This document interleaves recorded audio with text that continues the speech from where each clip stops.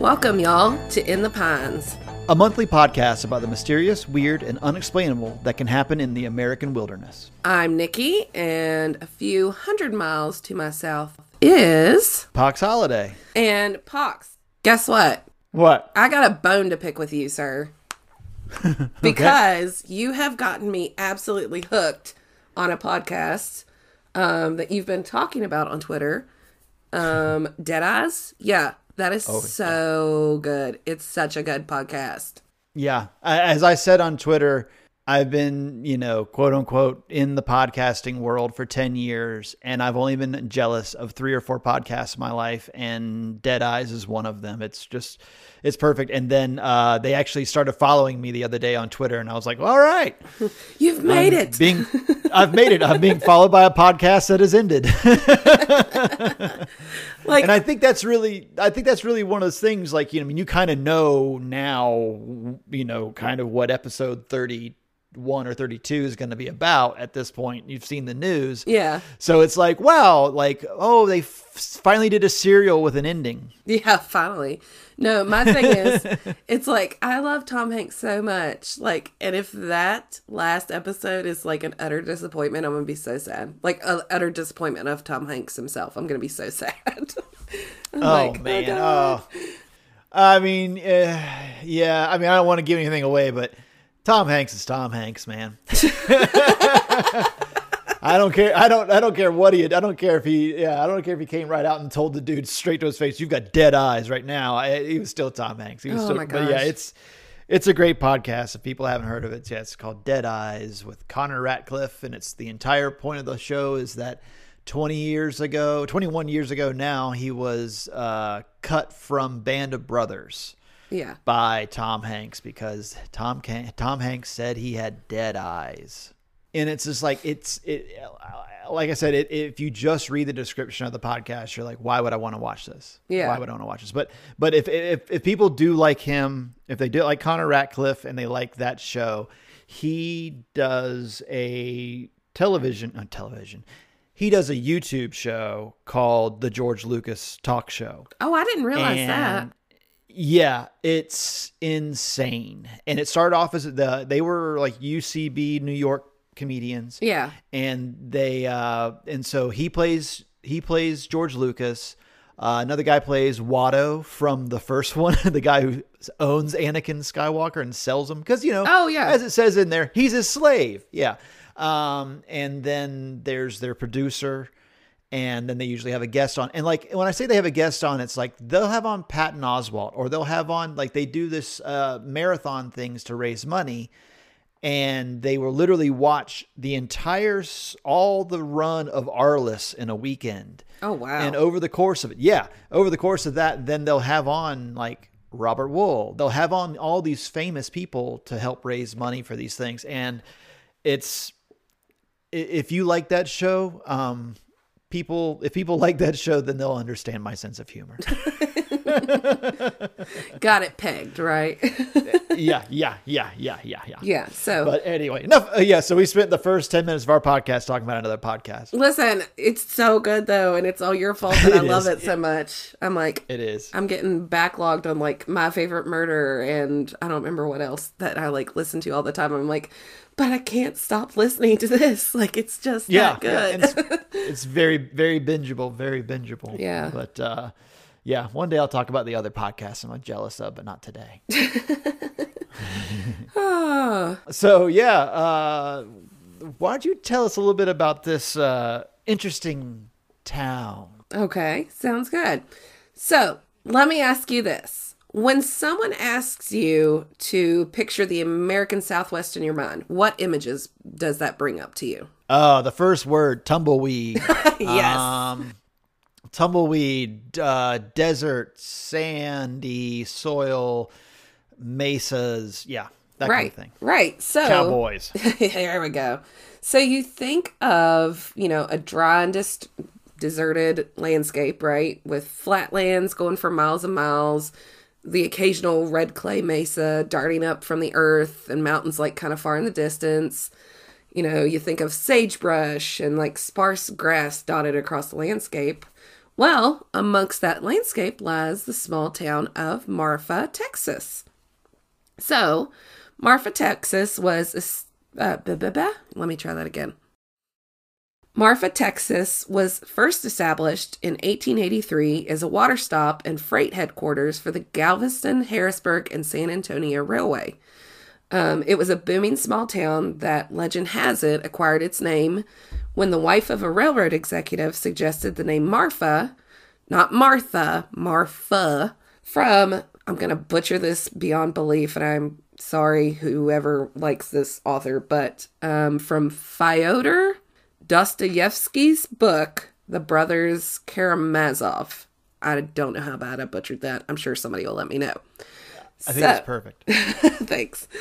And she was reading this book at the time. However, it was later figured out from scholars on down the road that Marfa was actually named after Marfa Strogoff, a character in Jules Verne's novel Michael Strogoff. So, a little contention there on the name. So Marfa, Texas sits at an elevation of 4,830 feet above sea level on a great highland plain known as the Marfa Plateau. To the north of Marfa are the Davis Mountains, to the southeast are the Chisos Mountains, and southwest are the Chinati Mountains. It's a semi-arid region with many dry stream beds that the summer thunderstorms fill and further erode away. Marfa now serves as the county seat of Presidio County, where it lies at the present-day junction of U.S. Highways 90 and 67. In a 1930 census, the town of Marfa had 3,909 residents and was starting to experience a kind of growth despite the Great Depression that was going on, as that was spreading across the U.S. And because of this continued growth, in the 1940s, the government actually stationed the chemical warfare brigades in Marfa and constructed a prisoner of war camp nearby to it.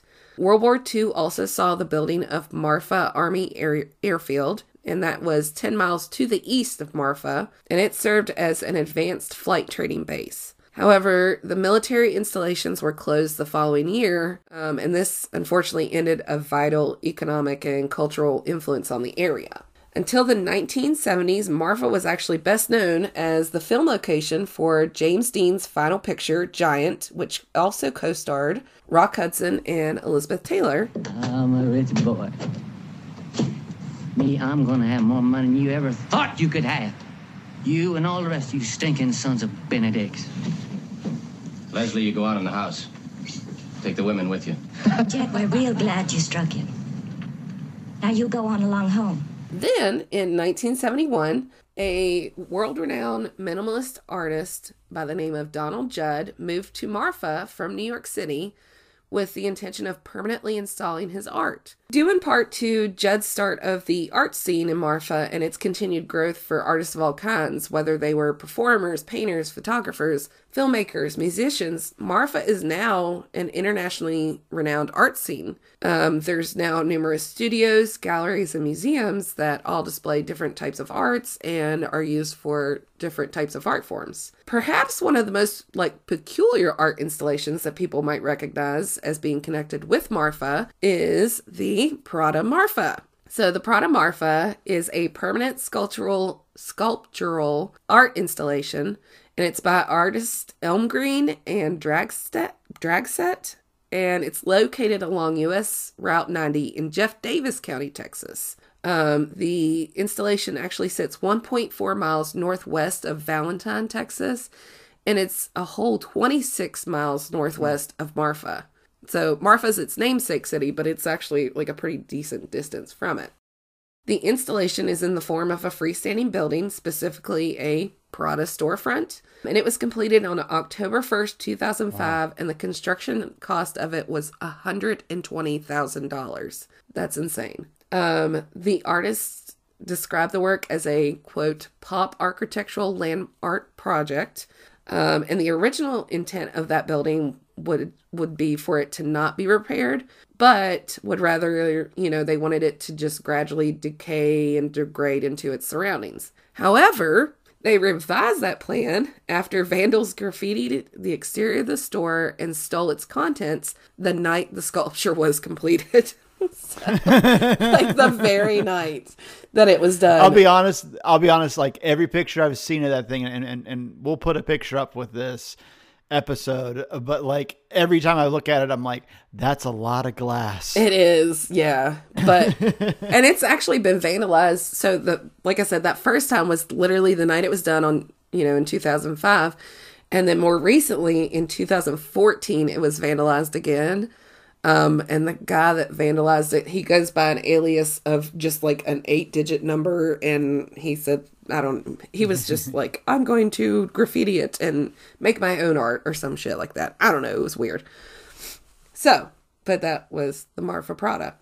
Some other shows and movies that were filmed in and around the town of Marfa include, you'll love this because I'm pretty sure you've told me you like this show, a 2019 episode of The Simpsons called Mad About the Toy is, I guess, based out of Marfa in that episode.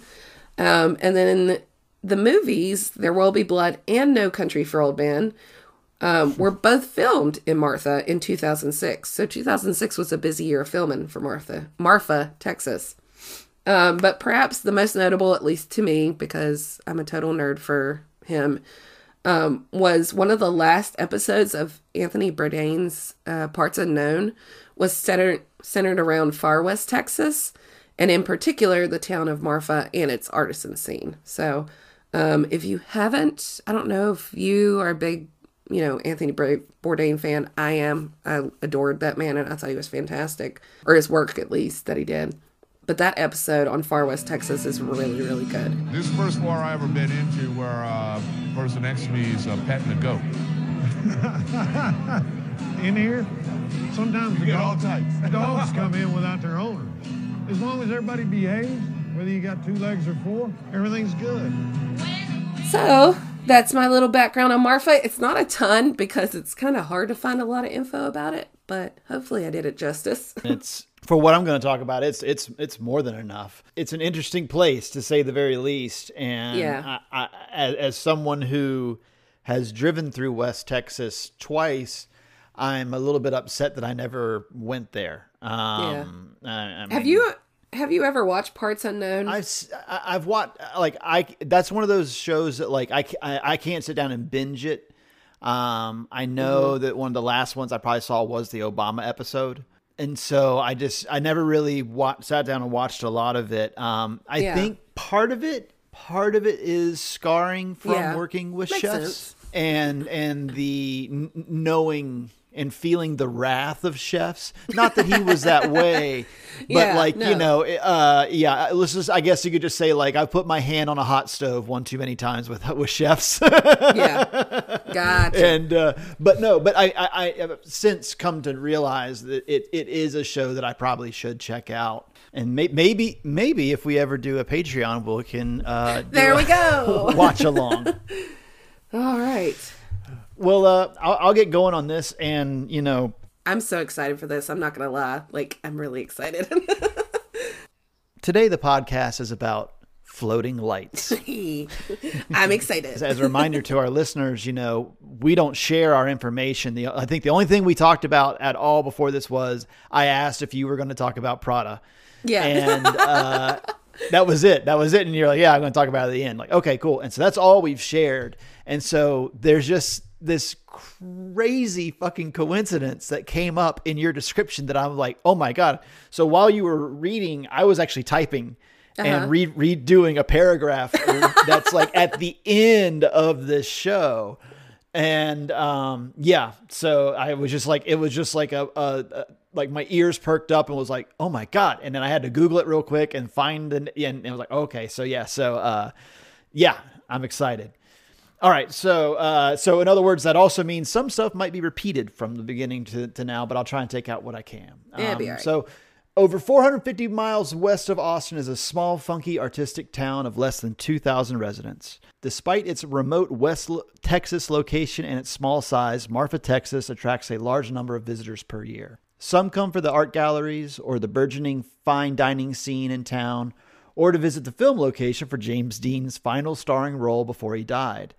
But long before Prada had set up that shop on the end of this one-horse town, the Marfa lights had been attracting visitors for generations. According to eyewitnesses, the Marfa lights appeared to be roughly the size of basketballs and are varyingly described as white, blue, yellow, red, or other colors. Some viewers claim that the Marfa lights hover, merge, twinkle, or split into two, flicker, float up in the air, or just quickly dart across the desert floor. There's a viewing platform 22 miles south of Marfa where a sign reading "Stargazing, Parking." That's one of the more popular places to go. It's recommended to arrive there before sunset so you can kind of get your bearings. And what they say is you're going to want to locate where the same thing. There's going to be some things that we all mispronounce in here, but they're either the Chianti or the Chianti Mountains in the distance across the Mitchell Flat. And the Mitchell Flat is just what you're looking out of at this viewing area. It's just called the Mitchell Flat. And so you kind of want to figure out where. They also talk there's like a radio tower off in the distance, so you want to make sure you're not looking at that as being a flashing light. And so anyway, so they just kind of say to get there before so you're not just seeing darkness. This will give you some idea. So wait, so they have this viewing it's not for like just to go look at the night sky. It's specifically for these lights, that viewing place. What you kind of find out is there's like multiple people that have like, we have the best viewing point. What? And so so there's places that are like, oh no, come see the real Marfa lights here. Or so there's a few people that have like land and they just at night open it up and let people come in. Families come in and I read different accounts. There were varying accounts from people's experience there. Some were just like, there's kids and trash everywhere, or there's people being quiet, or, some people blasting music, like just depending on which place you went to or whatever. It just sounds like you can have some varying experiences amongst these different viewing places. So there's there's a market for finding these places. Oh my God, that's so weird.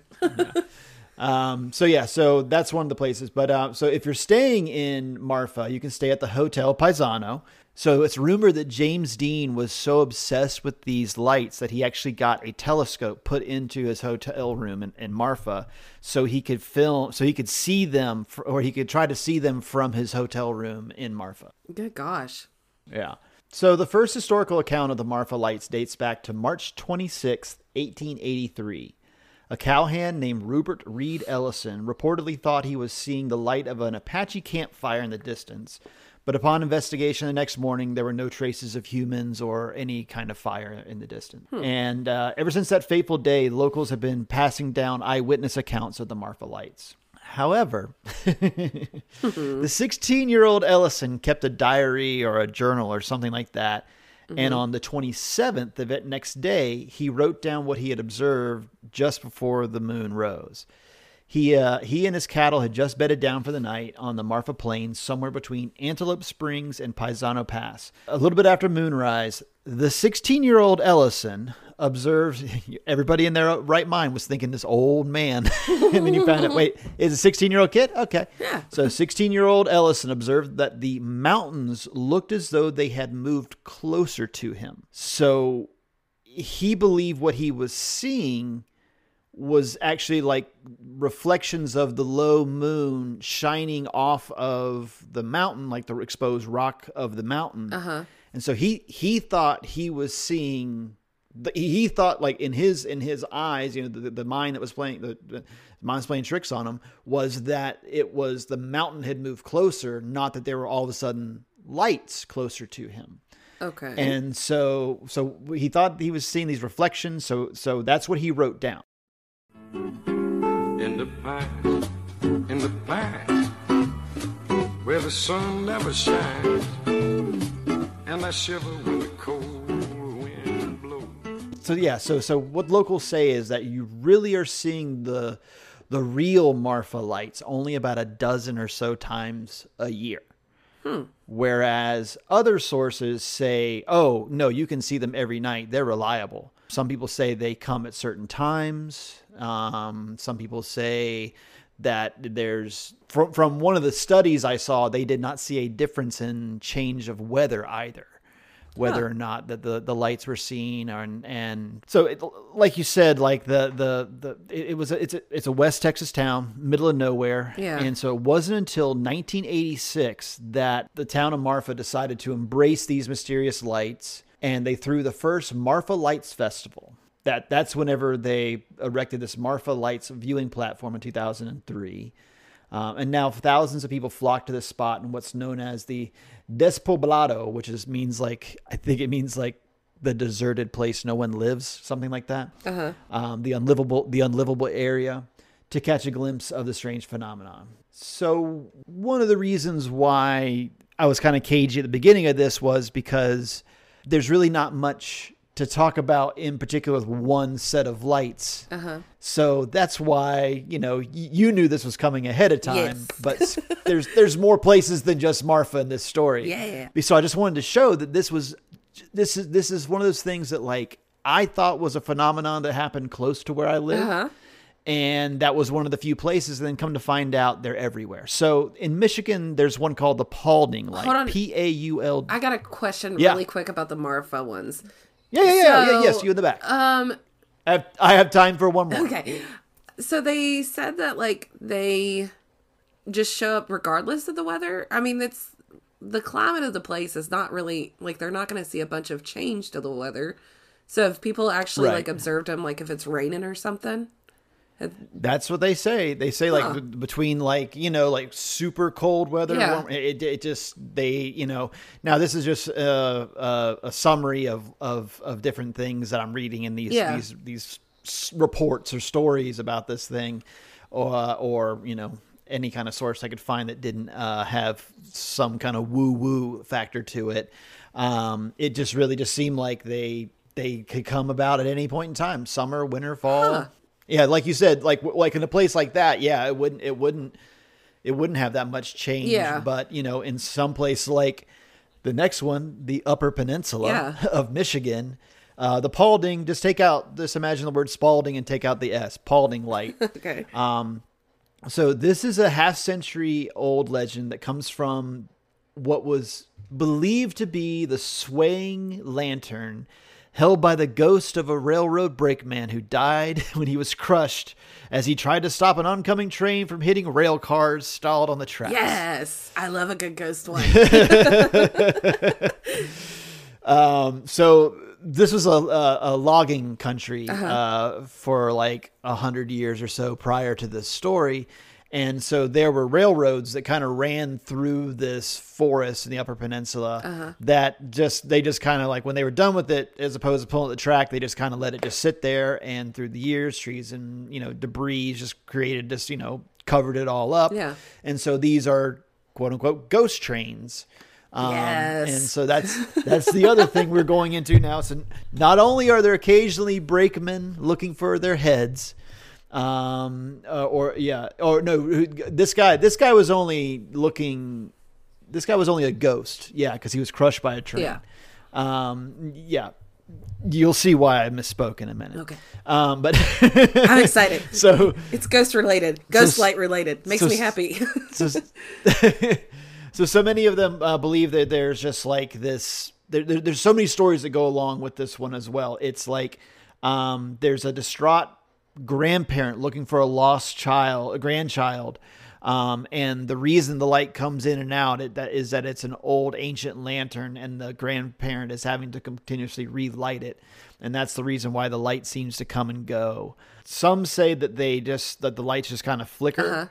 And then again, some say that they will then shoot up into the sky. Nice. And it also says that the Paulding lights can also be kind of faint. So it's just kind of in this. It's just kind of in this like forest. When I read someone's account of driving to it, it sounded like they were just like, you turn off at this place, you turn off this place, you go down, and then it sounds like there must be some kind of barrier or something like that they put down, and it ends the highway that used to continue on. It's just like there's some pylons or a fence or something up. So like it just comes to an end of this road, and you can see where like the ghost of this highway used to go on. That's now a dead end. Same kind of thing where there's nothing in particular there for people like like in Marfa, but it's just kind of like, you know, like this is where people go to watch it. Let me just. I saw one. Oh, yeah. I was gonna say. Let me just say, the ghost train, the ghost grandma, the ghost dude looking. That is like hashtag goals, afterlife goals. Because I know we kind of had a little mini discussion about, do we believe in ghosts? Do we not? Blah, blah, blah. Listen, if there are ghosts, I really, really want to come back as one, and I want to haunt the fucking woods behind my house and just scare the shit out of people. Like, I want to have my own little lantern walking around. I'll be in my sport leggings and sweatshirt, not in mid-century attire, and I just want to have like my flashlight looking for my possums in the woods as a ghost and scare the shit out of whoever. You'll have your lives up 9-inch nail. Yes. You'll have your 9-inch nail shirt on. I'll have, or No Doubt shirt. Yeah, No Doubt, 9-inch nails, whatever. That will be me. So. And a pair of Skechers. No, not Skechers. Come on now. I'm better than that. Come on. Well, that'd be a spooky shoe. That would be. It's scary. Anyways, yes. Hashtag afterlife goals.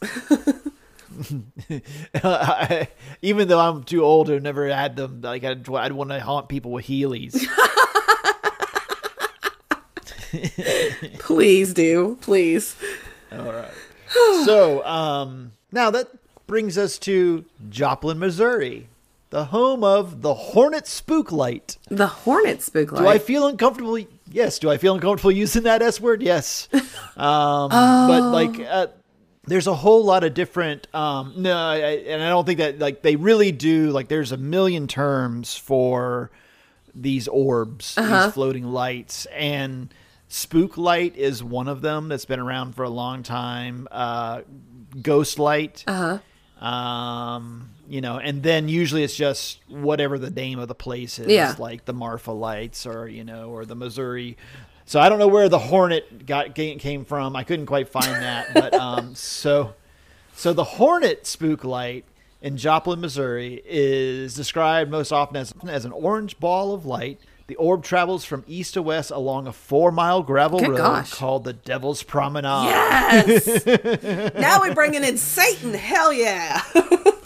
Yeah. Oh, and just wait. Now here we go again. Yeah. The oldest story is of a Quapaw, what? Quapaw Indian maiden who fell in love with a young brave. However, her father would not allow her to marry the man as he did not have a large enough dowry. The pair eloped, but were soon pursued by a party of warriors. According to the legend, when the couple was close to being apprehended, they joined hands above Silver Spring and leapt to their deaths. Aww. It was shortly after this event that the light began to appear and was a tribute to the spirits of the young lovers. I can tell you right now, outside of Boone, North Carolina, which is the highest city, I think, in North Carolina, they get the worst weather or the best weather. You look however you look at it. But they're just north of there or just south of there is something rock. Oh, I'm blanking out now. Lover's Leap. No, that's someplace else.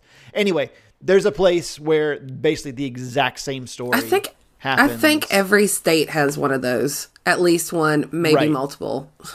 Yeah. The one that's here in North Carolina, when they jumped off, there was I believe there was a like a gust of wind that actually brought them back up. Oh. Yeah. I don't know. But like, I remember for the longest time, I had a shirt as a child. I had a shirt that basically from like, you know, right side to left side said whatever it was, you know, something leap, whatever. And then a circle, like a classic 80s circle with like showing the rock and then like the guy committing suicide, jumping off the rock. And it's like, yeah, what a shirt for a child. Oh, the 80s. But, we miss her. Yeah.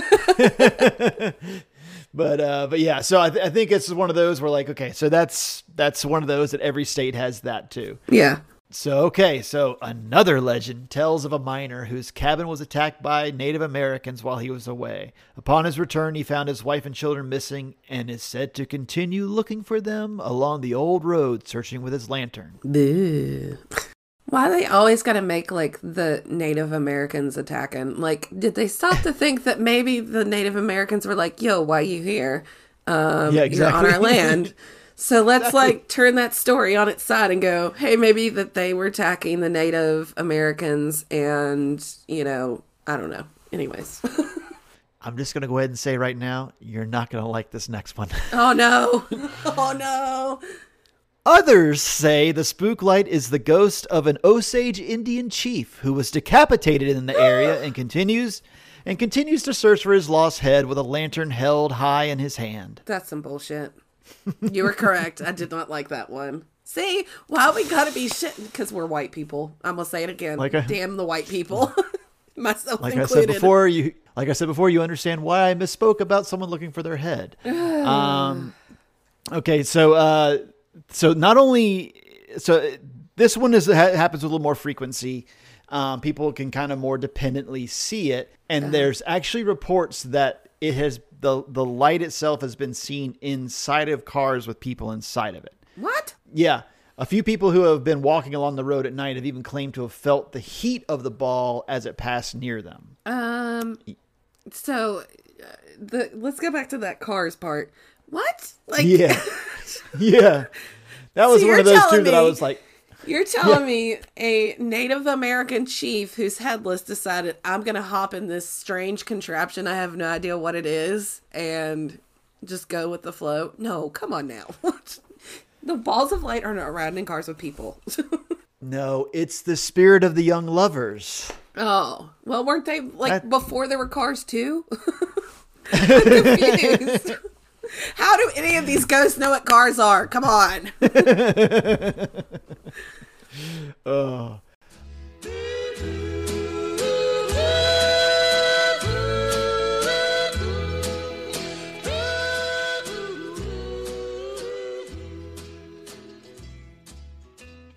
So the Brown Mountain Lights are located. If you read it, it says like, I forgot. Morganton is what they say, but it's not Morganton. It's look for the Linville Gorge in North Carolina, and the Linville Gorge is exactly that. I forgot how many thousands of feet down it is, but it's just like it literally is straight down and straight back up the other side. But along the tops of the edges of the gorge there's a lot of exposed rock that you can get out on and look and see up and down the gorge. Yeah. And so all the times that I've gone up on the side where Table Rock is. And Table Rock, you can actually see Table Rock from Interstate 40. Once you're around Morganton, you can look over and there's literally this thing. It just is like there's mountains, and then it just is like almost like a box was set down on top of a mountain. It's just I think I've been by there. I think driving south. Yeah. I think I've actually been by that area. Yeah. Okay. Yeah. So I mean, so it's a little bit off in the distance through some trees when you're driving by 40, but like you look over, like, oh, good God, there it is. Yeah. It's a box on top of a damn mountain. Holy cow. And yeah, I always try and look at it whenever I'm driving back and forth. But but I've been there a bunch of times, and I think I was trying to put the date on this. I know one time I was there the day we got back to our car, the day that the space shuttle blew up over Texas or whatever. Oh yeah, like back in 2003. 2, 3, something like that. No, I forgot. It's later than that, but yeah, I know when you're talking about. Yeah. Yeah, like we got back to our car and we were like, "What?" From a camping trip from down there. But there was this one place that we would go.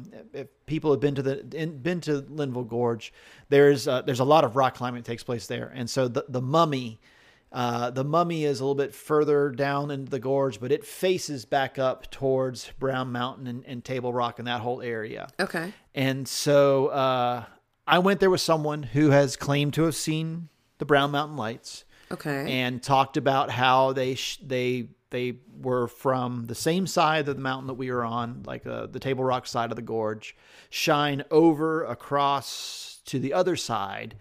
And it was explained to me like where Brown Mountain was and all this stuff. And it was like, sometimes the lights aren't necessarily coming from Brown Mountain. They're like being shined on Brown Mountain. I was like, okay.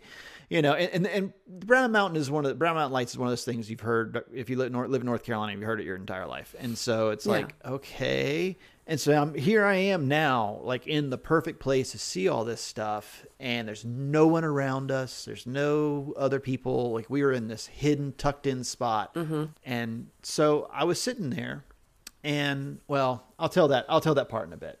Let me get back here to Brown Mountain. Like I said, they sometimes shine across. Sometimes there's these balls of light. They're also kind of the same thing. They're sometimes blue. They're sometimes white. They're sometimes yellow. The whole thing.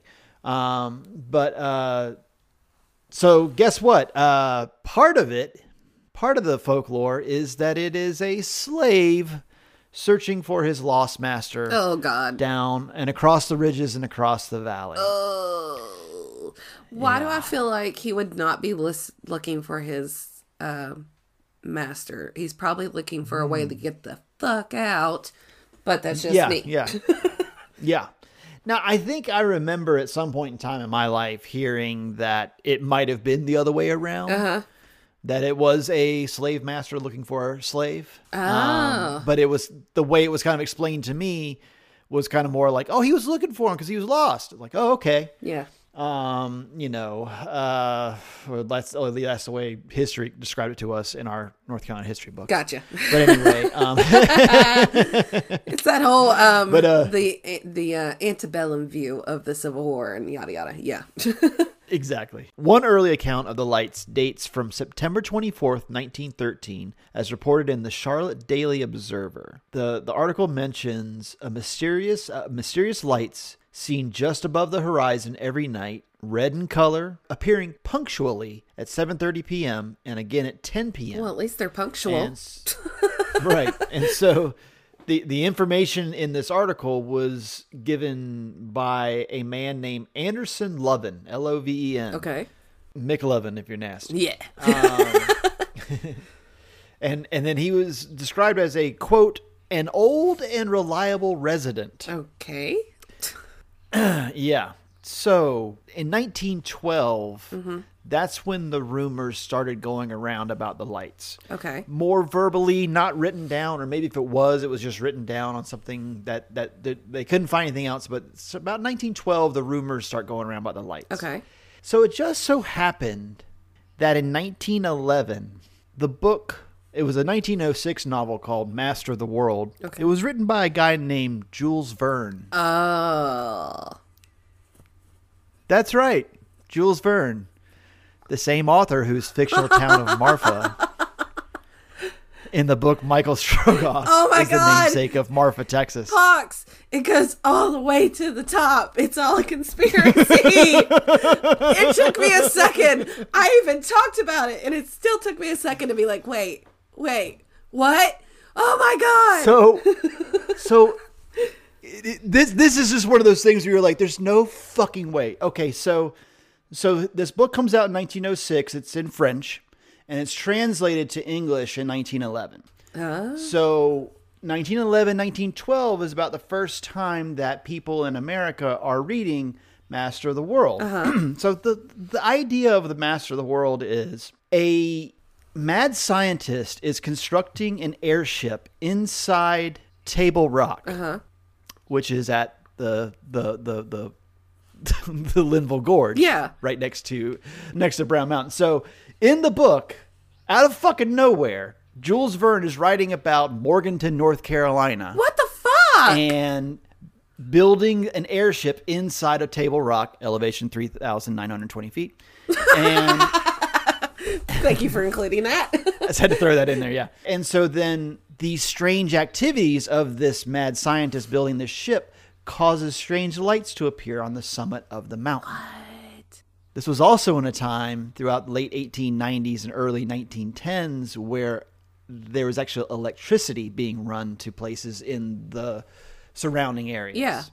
So it seems like there's a good chance that the Brown Mountain Lights were encouraged by a French novel. So wait, when did the lights in Marfa start being seen? 1893. Okay. So before the novel. So I mean, it's feasible. I mean, I don't know the Michael's. I didn't see when that's the one thing I didn't look when that Michael Strogoff book was written. But I mean, I guess it's feasible that Jules Verne could have read about those lights somehow, I guess, and named Marfa. But it just still is just like, what the fuck? That's so crazy. So that seems to have helped, and so. Just like in the novel, the locals start asking, they demand that their congressman send the government in for an investigation of the lights, just like it happened in the book. Oh, okay. The only thing is that he kind of was loose with his geography. There was also like, I think Kansas was supposed to be like abutted next to this place. It's not. and the town was also Mount Ari, which is Mount Airy, which is which people don't know is Mayberry.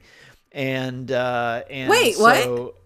Yeah, Mount Airy, North Carolina. That was the basis for Mayberry. Well, shit, you learn something new every day. yeah, because it's not that far from Raleigh, because that's where Barney would go to party. And, remember Barney was always going to Raleigh with whatever her name was. And Barney was originally from Southern West Virginia. See, it all goes all the way to the top. It's all a conspiracy. All the way to the top. So they dispatched D.B. Sterrett, and basically, such a remember that regularity and punctuality of the of those lights? Yes. Well, it just kind of so happened that from this dude's hotel, he would have been able to see the lights of a train station. That just so happened this one train that arrived at 7:30 and this other one that arrived at 10 p.m. So it was left little doubt that these were the lights that were being reported. Oh, that's fantastic. Along fantastic. with the lights that were starting to populate in the valley, and people were seeing electric lights for the first time. And that, from where he was staying or his residence, it said it was a hotel, so I'm not sure if he lived at the hotel or what. But that they said from that room they could see these lights of this train station, or at least the lights along the train along the railroad line. Nice.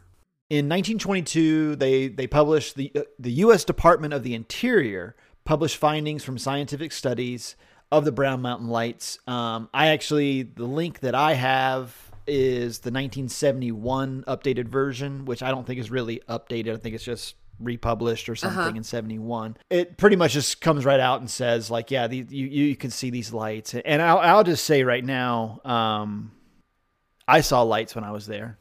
I was going to ask you earlier, and I didn't want to ruin it in case it was part of your story. So you did see them? I saw car lights across the valley. Damn it, Pox! You got me all excited for nothing, you asshole.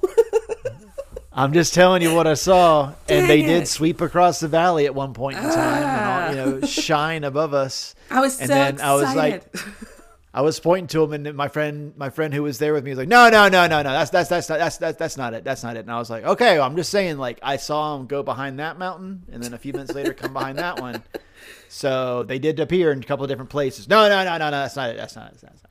So anyway, I will include a link. It is literally like a 25-page report, hardbound cover that's just been copied, scanned into a PDF.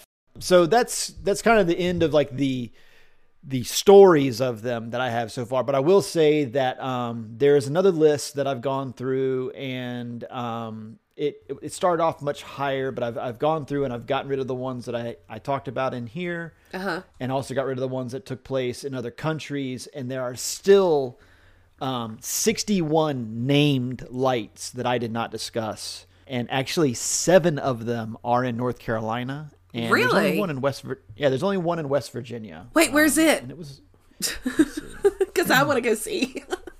I'm a dork. Moorfield. Oh, okay. That's that's on the other side of Charleston. Cole Mountain. COLE. Yeah. Mountain So that's Light. on the other side of Charleston. So that's a ways away. But I still might try to do it. That's the only one I saw. But I will also say in here that I didn't include one. There's one that's miles. I just learned about it not long ago. There's one that's miles away from my house. It's kind of over, I guess it's along the Blue Ridge Parkway, and it's close to Cherokee, I guess. Okay.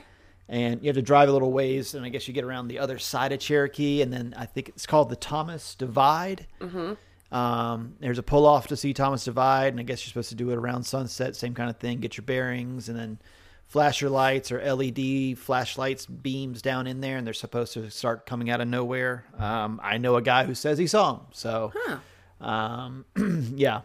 But yeah, I was really amazed. Like when I was scrolling through this thing. Actually, let's make that 60 because I just saw one from Saskatchewan. Oh. Saskatchewan. So I'm going to delete that. So there's 60 at least. Still, that's a whole lot.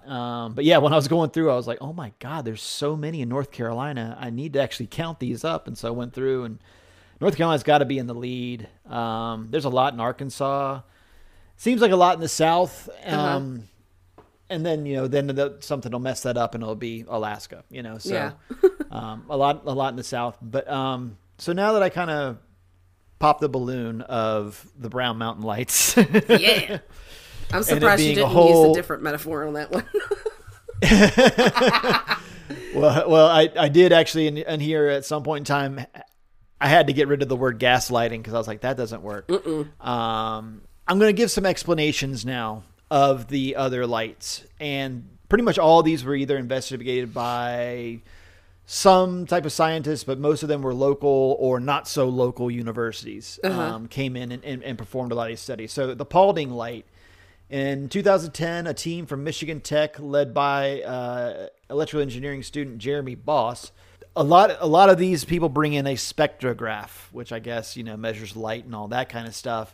And so pretty much what they did was I'm just gonna read directly from their findings. So they brought a spectrograph and a telescope to the dead-end road, sent each other driving down the new highway while blinking their lights in a prearranged pattern, and recorded the results. Every time the light appeared, one would look through the telescope and showed what sure looked like the headlights of an oncoming car, which could be clearly seen through the lens. Sometimes with a distinct outline of the car coming down the road, which is about 8 miles away. The group even shot a video through the telescope so the others could see and post online. They said the flickering, was caused when cars went over a hill. So they said that they also analyzed local atmospheric patterns and found that heat rising off the pavement may sometimes contribute to the light's distortion. And also there's an inversion layer in the line of sight between the road. And so what they're saying in there's either there's something that causes a change in temperature between the road and with the person viewing it. And that becomes something kind of common. So like in this case, it might be like a lake or a pond or something, it's the UP. So it could be water. That's what I'm thinking. Yeah. So basically, you think about if you've ever been at the beach or someplace like that, or like someplace where you can see the horizon. Sometimes it looks like that ship, like there might be a boat real far out there. It might look like there's it's up in the air, but it's just because it just has to do with the way that the heat or the light is reflecting off of something. So just kind of imagine that it's like just something is causing it to look like it's elevated. Gotcha. Because there's a hot air below cold. I am doing a horrible job explaining, but you're doing great. I'm not sweetie. a scientist. Thank you. So they're saying that this stable air or whatever it is could account for being able to see light for further because there's not. I don't know. So anyway, then we go to the Joplin, Missouri, the Hornet Spook Light. This one is this one's a little bit different. So one possible explanation that is not easily discounted yet not proven conclusive is that the lights are electrical atmospheric charges in which there's areas where rocks deep below the Earth's surface are shifting and grinding, and an electrical charge can be created. Apparently, this area is on a fault line. Oh, okay. And it runs east from Madrid, Missouri, towards Oklahoma. And this is the site of 4 earthquakes during the 18th century. These types of electrical fields are most commonly associated with earthquakes. Okay. And so that's one of the things that could be. There's a good chance it might have been car lights, the headlights of cars. So Marfa, Texas. So spectropic, good Lord. spectroscopic analyst. Spectroscopic. You should see this fucking word. Say that 5 times fast. Spectroscopic analysis for 20 nights in May 2008. Scientists from Texas State University used spectroscopy equipment to observe lights from the Marfa Lights viewing station. Okay. They recorded a number of lights that could have been mistaken for lights of unknown origin, but in each case, the movements of the lights and the data from their equipment could easily be explained by automobile headlights or small fires. When the headlights are seen through 15 miles or so of West Texas air that is unevenly heated by the ground, the light rays are bent and scattered slightly so that the headlights are fuzzy and wavering, even when viewed through a telescope. This is the head professor for the Ingram School of Engineering at Texas State University, basically giving it the example. It's the same reason why stars twinkle. Oh, okay. So yeah, that's something I didn't mention in the very beginning, is that off in the distance where the Marfa where the Marfa lights are, you can see a highway off in the distance. And that's one of the other things they tell you to also put into your field of vision, is to understand where the headlights are. And that's why they say the Marfa lights do appear every night, but locals say the real ones only appear 12 nights a year. Because pretty much you're looking at headlights that are just kind of being distorted through Texas, like you talked about in the beginning, arid, desert, flat, nothing. And then just off in the distance is where those mountains are. And so it just kind of gives you some idea. So pretty much headlights are the cause of 90% of these things. Now, there's a couple of other things that can describe what we could be seeing. And there's one called a Fata Morgana. And I could be putting more fanciness on that than it needs, but it could be a Fata Morgana. Basically what it is, it's a super mirage. And it's kind of what I was trying to explain is they call it, it translates into the name of an Arthurian sorceress, Morgan the Fairy. Oh. And it was kind of explaining that thing about where they would see these clouds off in the distance on the ocean. And it would look like they were just these mirages, because of the wavering of the heat or whatever was causing this waviness, and sometimes would cause ships that they would see sailing out to look like they were elevated above the water. Oh, okay. And so that's why they were like these fairy castles or air or false land, as it was sometimes called. And she was the one who had the witchcraft to create these things, almost, just like everything. Let's make a woman the enemy. I mean, in aren't history, we it's all? Let's make the woman harpies, sirens, succubus. Arthurian, an Arthurian sorceress, Morgan the Fairy. She would lure sailors to their deaths because they would keep chasing something that wasn't there. Nice. And so the other thing is something that I'm sure you and I are both of a certain age, and when I say these 3 words, it's going to elicit a song in both of our heads. But oh boy, I had to fight it the entire time. So there's another thing, and it also has to do with ships and planes and things like that. Actually, is St. Elmo's fire. So anyway, St. Elmo's fire. That's a horrible. Maybe I'll just include low St. Elmo's fire under there from the 80s or whatever. So anyway, so basically what St. Elmo's fire really is it's, imagine, like they always talk, like they also talk about this in the outdoors, where like you can see light starting to form at the top of a pine tree or something like that, a tree in the middle of a field that's getting ready to get struck by lightning. Same kind of thing. So St. Elmo's fire is a glow that's like an electrical charge that's around a ship, or they in the world of UFOs, you can also have St. Elmo's fire be charged on the wings of a plane. Oh, okay. So that's why they're kind of included in the same sentence. But yeah, so St. Elmo's fire can create this light that people might not be able to. I heard that one. What, the cat? Yeah, she's at the door. The song that I thought about, by the way, was Billy Joel's "We Didn't Start This Fire, It Was Always Burning." I was thinking obviously of St. Elmo's Fire from the 80s, whatever. I don't know that one. Oh, that one. Okay. No, I was thinking Billy Joel. So I know that like the whole base of our podcast is that it is what happens in the American wilderness. Yeah.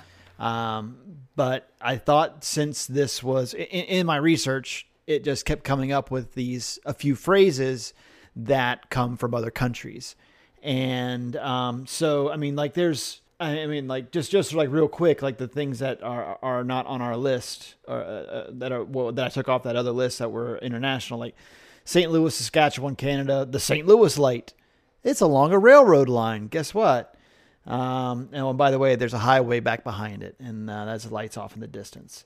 It's a ghost train. Literally, in the description of it, it says, 2 12th grade students from La Ronge, Saskatchewan won science fair gold medals for investigating and eventually duplicating the phenomenon, which they determined to be caused by the diffraction of distant vehicle Damn teenagers. lights. Those meddling kids. Like a lot of these, they say that they came around, these stories have been around before there were cars. Yeah. That's a very common thing you see in a lot of these, and it's just kind of like, well, how reliable are those stories? But anyway, India, there's one called Sherbati.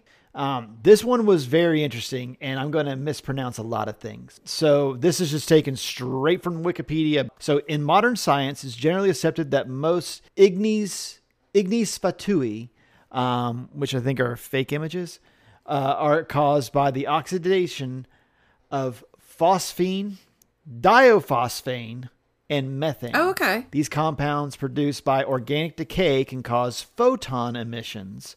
Since phosphine and diophosphane mixtures spontaneously ignite on contact with oxygen and air, only small quantities of it would be needed to ignite the much more abundant methane to create ephemeral fires. That's what ignis fatui is, ephemeral fires. Furthermore, phosphine produces phosphorus pentoxide as a byproduct, which forms phosphoric acid upon contact with water vapor. So this goes back to something that is kind of more commonly known in Ireland or an English folk belief, was the will-o'-the-wisp. Okay. Oh, wait, I've heard of that. And it actually, well, I'll go ahead and say, I'm just going to read this straight off of Wikipedia right here. In folklore, a will-o'-the-wisp is a atmospheric ghost light seen by travelers at night, especially over bogs, swamps, and marshes. Phenomenon is known in English folk belief, English folklore, and much of the European folklore by a variety of names, including Jack-o'-lantern, Friar's lantern, Hinky Punk, and Hobby lantern, and is said to have misled travelers by resembling flickering lamps or lanterns in the distance.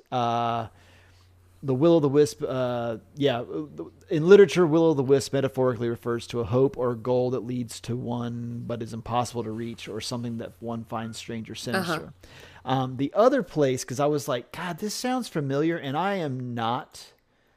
I didn't mean for that to sound so stern, but I'm not a Dungeons and Dragons person.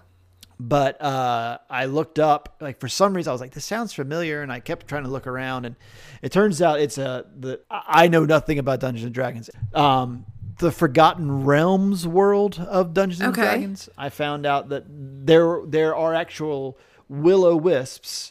They're malicious creatures that appear as torches or lanterns seen floating through swamps.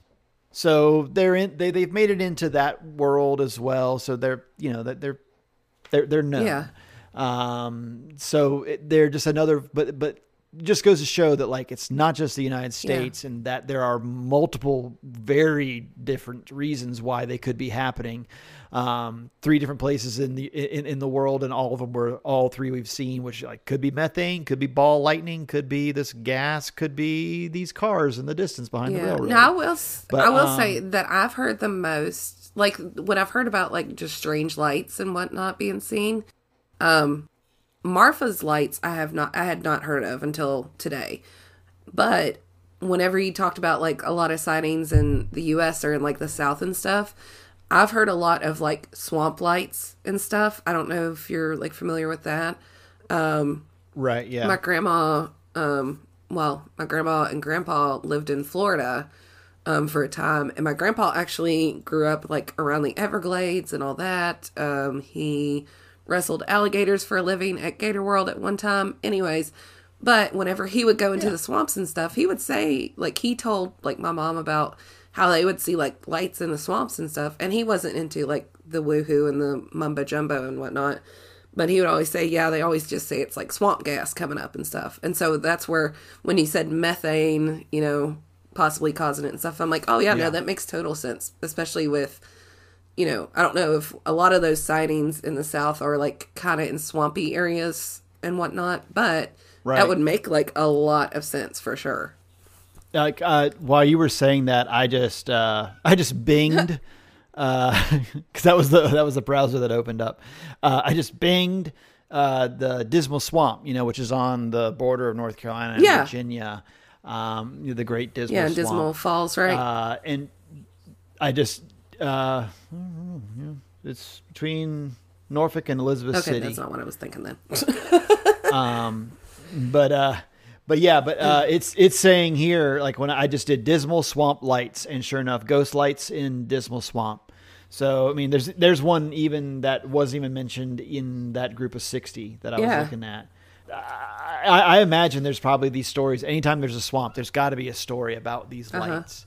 Now, one other thing I wanted to go on about was that not that I'm going on about anything, but one thing I wanted to mention was I came across this thing, and it was a panel of orb experts. Oh, okay. And I was like, well, okay, all right, I'll listen to them. We got experts now. And yeah, I've got experts to listen to, and I'll just, you know, so what it was some woman's podcast.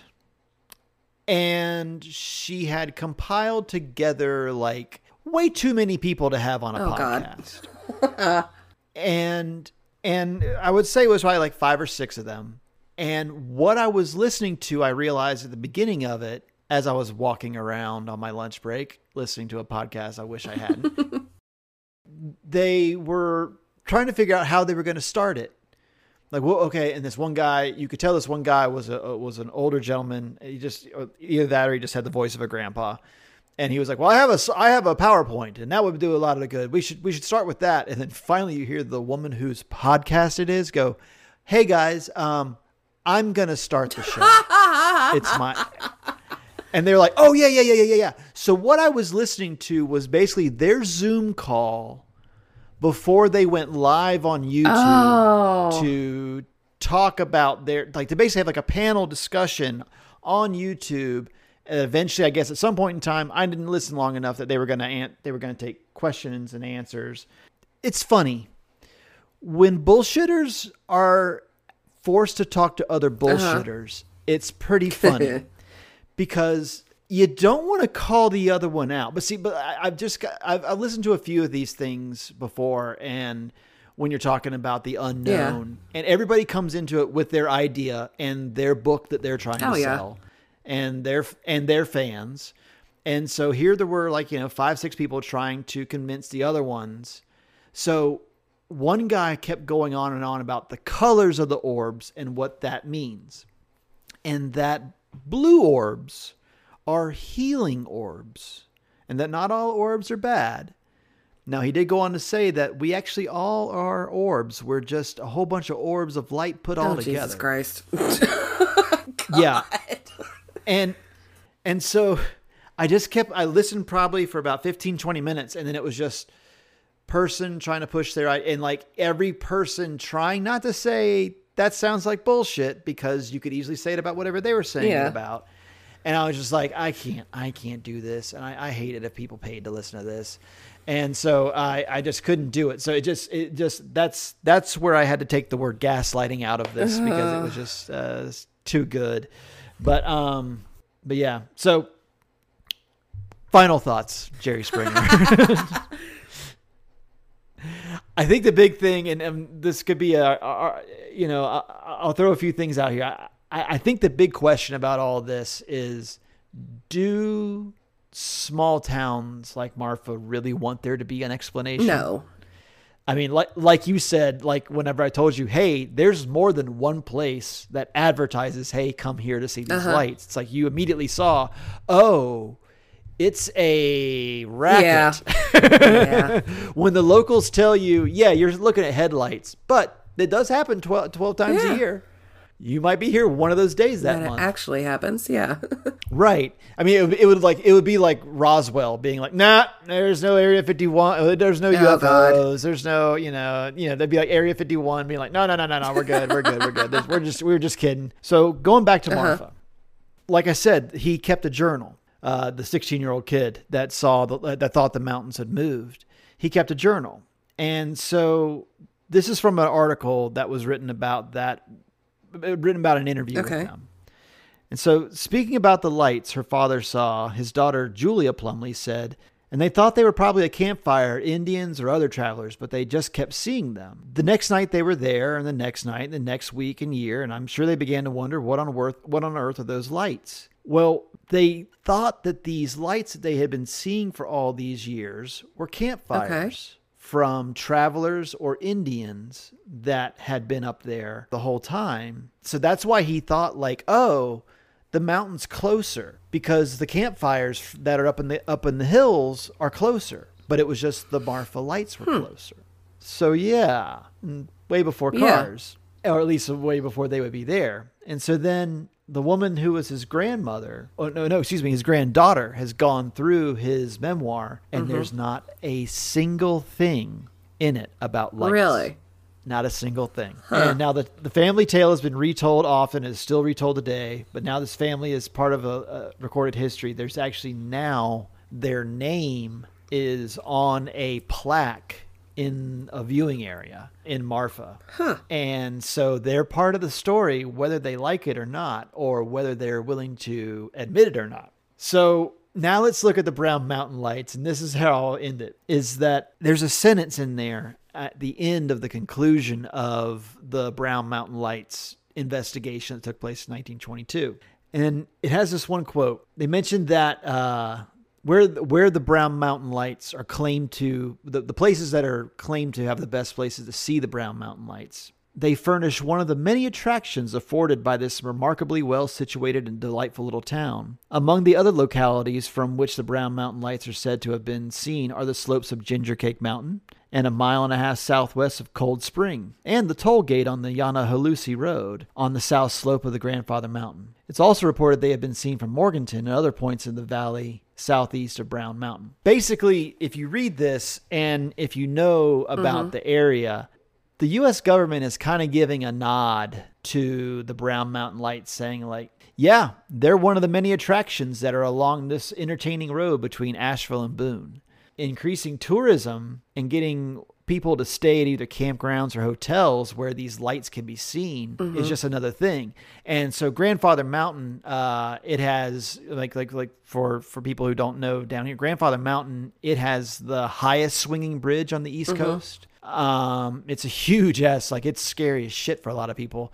But there's like a lot of attractions along the way. And like, there used to be a lot of little like mini zoos back there. And, so basically they're just kind of saying like, yeah, good job, Morganton and this hotel that has the Brown Mountain Lights so you can see from them. You are one of the connective tissue of tourism between Asheville or Morganton and Boone. And so I like I always say, I want to believe, but and that's my story. Bravo! That was so good. Well, dang. Like I said, there's a lot in there, and I know it went for a long time, but yeah. No, it's so good. Like that is one of those things that, I'm like, okay, a ghost shows up, they gotta slap me in the face to believe it. Something tangible that I can see, I'm a little more apt to kind of somewhat believe in. Yeah. And I mean, I always think it would be neat to see, like not from a paranormal, weird, spooky perspective, just straight out. It would just be cool to see, like just to witness it happening. Yeah. But in my brain, I can go back to, well, particularly in a place like the South, is it, gas is coming up. And the thing is with like in Marfa too, I mean, that area is a big oil and gas place. Yep. West Texas is oil and gas, oil and gas. In the South, where you see a lot, oil and gas, Plus you got the swampy areas that are gassy and gas. So it's like, I can find in my brain, like a better link between what actually causes it and still appreciate seeing it, because it's, if anything, it could be a natural phenomenon, going on. And it's just like, that's pretty cool if you get to see a natural phenomenon happen. Yeah. But yeah, I don't know. I just think it's neat. And I'm so glad that you did this, like with the weird lights, because I was hoping whenever you had mentioned it, I don't even remember when it was, if it was last episode or the first one, might have been last one. And I was like, is it what I think? And you're like, probably. And then when you told me, I was like, yes! I was so excited. So when I was a kid, I remember my parents and I watching on PBS, and it probably would have been North Carolina public television. And it was a documentary. I remember being very young. On the Brown Mountain Light? And it was on Brown Mountain Lights. And they played it on our PBS here in West Virginia too, because I saw it. Okay. On our PBS. And it was like very early on, and it was very early on in GPS. And they had people, so they were standing on the side of the mountain across from where the lights were being seen. Mm-hmm. And there were people on the other side on Brown Mountain, let's say, where the lights were, that they were telling the people where the coordinates to go to. The people would go to those coordinates and they would not see anything. Yeah. But they would be on the other side like, no, that's exactly where it is. And they would be like, you're standing directly underneath it. Do you not know? Like, we don't see anything. So, I remember, I probably could find that somewhere, but I just remember that being a big thing of them just like, no, you're standing right where it should be and they can't see it. So I don't know, like those two things kind of stick out in my mind as far as like, they again, it was early on in GPS, but I mean, you think even if you're off by 30 to 100 feet, you'd still see a glowing orb above you. Yeah. No, I saw that documentary. I want to say I was in like my late teens when I saw it. So, of course, it wasn't like right when it came out or anything. Right. Yeah. But yeah, I remember seeing it on our local PBS here because I was like, oh, that is so crazy. How are they not seeing it? And it's right above them. And yeah. Totally know which one you're talking about. I just remember that being a big thing. I was like, wow, like that always stuck with me. And, but yeah, kind of like you and I were talking about with ghosts. I'm like, it's something chemical. It could either be in our brain or it could be happening in a swamp like that. Yeah. Let me ask you this, because I'm going to get all into the spooky, ooky, weird, and woo-woo. Okay. Because that's my go-to. So you mentioned earlier this isn't like UFOs and blah, blah, blah, and all that good stuff, right? All right. Well, let me ask you this. Do you believe in aliens and UFOs? It's a loaded question, I know, but I'm curious your take on it, and then I'll give you my take on it. I think, in the realm of possibilities of like the things we've talked about so far, I think it's probably the most realistic one. That there would be something else out there, I just look at, we're almost 14 billion years old, and if time is expanding out from the center, then that means there's hopefully a 14 billion year old civilization prior, 14 billion older civilization. Yeah. So, I don't know. I kind of think, I don't know. That's like I said, like it's a loaded question. I know. Out of everything, I think probably like believing in there being other civilizations probably is more realistic than believing in ghost lights. Gotcha. I don't know. I haven't had any experiences. I haven't had anything where I'm like, oh yeah, this is definite, but it's just like, it just seems like the most possible of all of them, that something else is out there. Yeah. Yeah. Well, the reason I ask is because we are very similar. What? I was just joking. I was like, oh, loaded question. Just kidding. Loaded question. I was like, did your damn computer die again? God. No. I was going to shit a brick. We're, I think, very along the lines, on similar thinking on that. Do I believe that there are UFOs that have come into our atmosphere and that's what people see randomly in the sky? No, I do not. I think more than likely that is, like, when people see quote unquote UFOs and they do their videos, I think it's more than likely military planes of some type. Right. That people are witnessing, and of course the government, like, not to sound like, God, I sound like a conspiracy theorist, and I'm not really trying to be like that, but I think the government lets it play like that because you don't want other places to know all the technology you would have at hand if you're military, right? Right. I mean, it's common thinking. So I don't think that we actually see UFOs here, on our planet. On another note, though, I think it is stupid of us to think that we are the only actual civilization and only planet with life in this whole universe, Yeah. Because there's so much to it, and it's so wide and expansive and, always expanding. And I mean, we are a teeny tiny, like, not even a speck of dust in just the Milky Way galaxy alone. So it'd be foolish of us to think that there isn't another, like, civilization of some type, or maybe not civilization, but that there isn't life on another planet in another galaxy somewhere, Right. Is it maybe a primitive, life form? Like, we're talking like amoeba, something like that. Yeah, that's a giant possibility. Is it a more advanced one? Yeah, that's also a possibility. We don't know because we can't explore it. So, long and short of it, I don't think UFOs are real. I don't think we see actual... Technically, they would be UFOs, but I don't think they're space UFOs. I think they're military, Right. UFOs. And I think... But aliens, yeah. I've heard some pretty strong arguments. Yeah. I've heard some pretty strong arguments for aliens being just us in the future. I think you and I might have talked about that before, where it's just like we have Bluetooth in our head. And that's how we communicate, so we don't need to have ears and our actually speak. Yeah, the gray, like I'm talking about, like the grays, what people talk about, the grays, like that's just us in a few thousand years. We've just gotten to the point where this is what we need, these big brains and whatever, and that they're just fucked up time travelers. That they have just screwed up and come back to the wrong time, or it got exposed at the wrong time, and maybe they're just like the shitty, what's the word I'm looking for? Travel agents.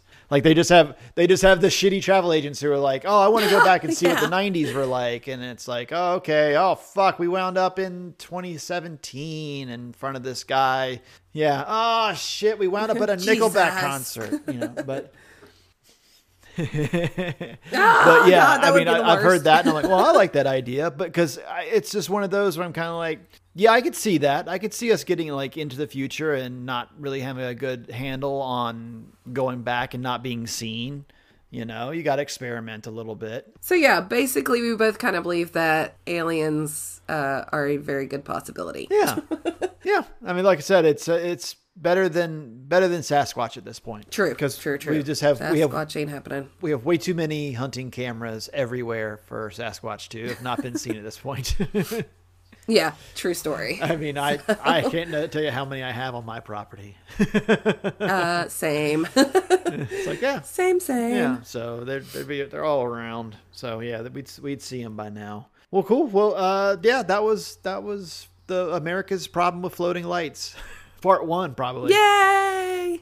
Yeah, we could definitely go into like craziness with a part 2 on that one. All right, so to wrap up, Pox, where can they find you on the interwebs? Find me on Twitter, Instagram, at Pox Holiday. And you can also listen to my other podcast, Pox and Puss, on everywhere. And you can find me on Twitter at Hey That Nikki, Nikki.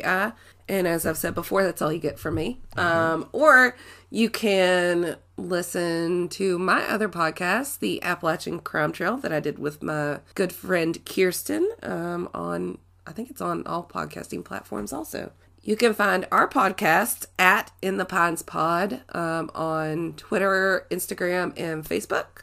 And ta-da! That's all our good social stuff. Remember, some people go into the woods to make memories. And some people walk into the woods to be forgotten. Bye, y'all.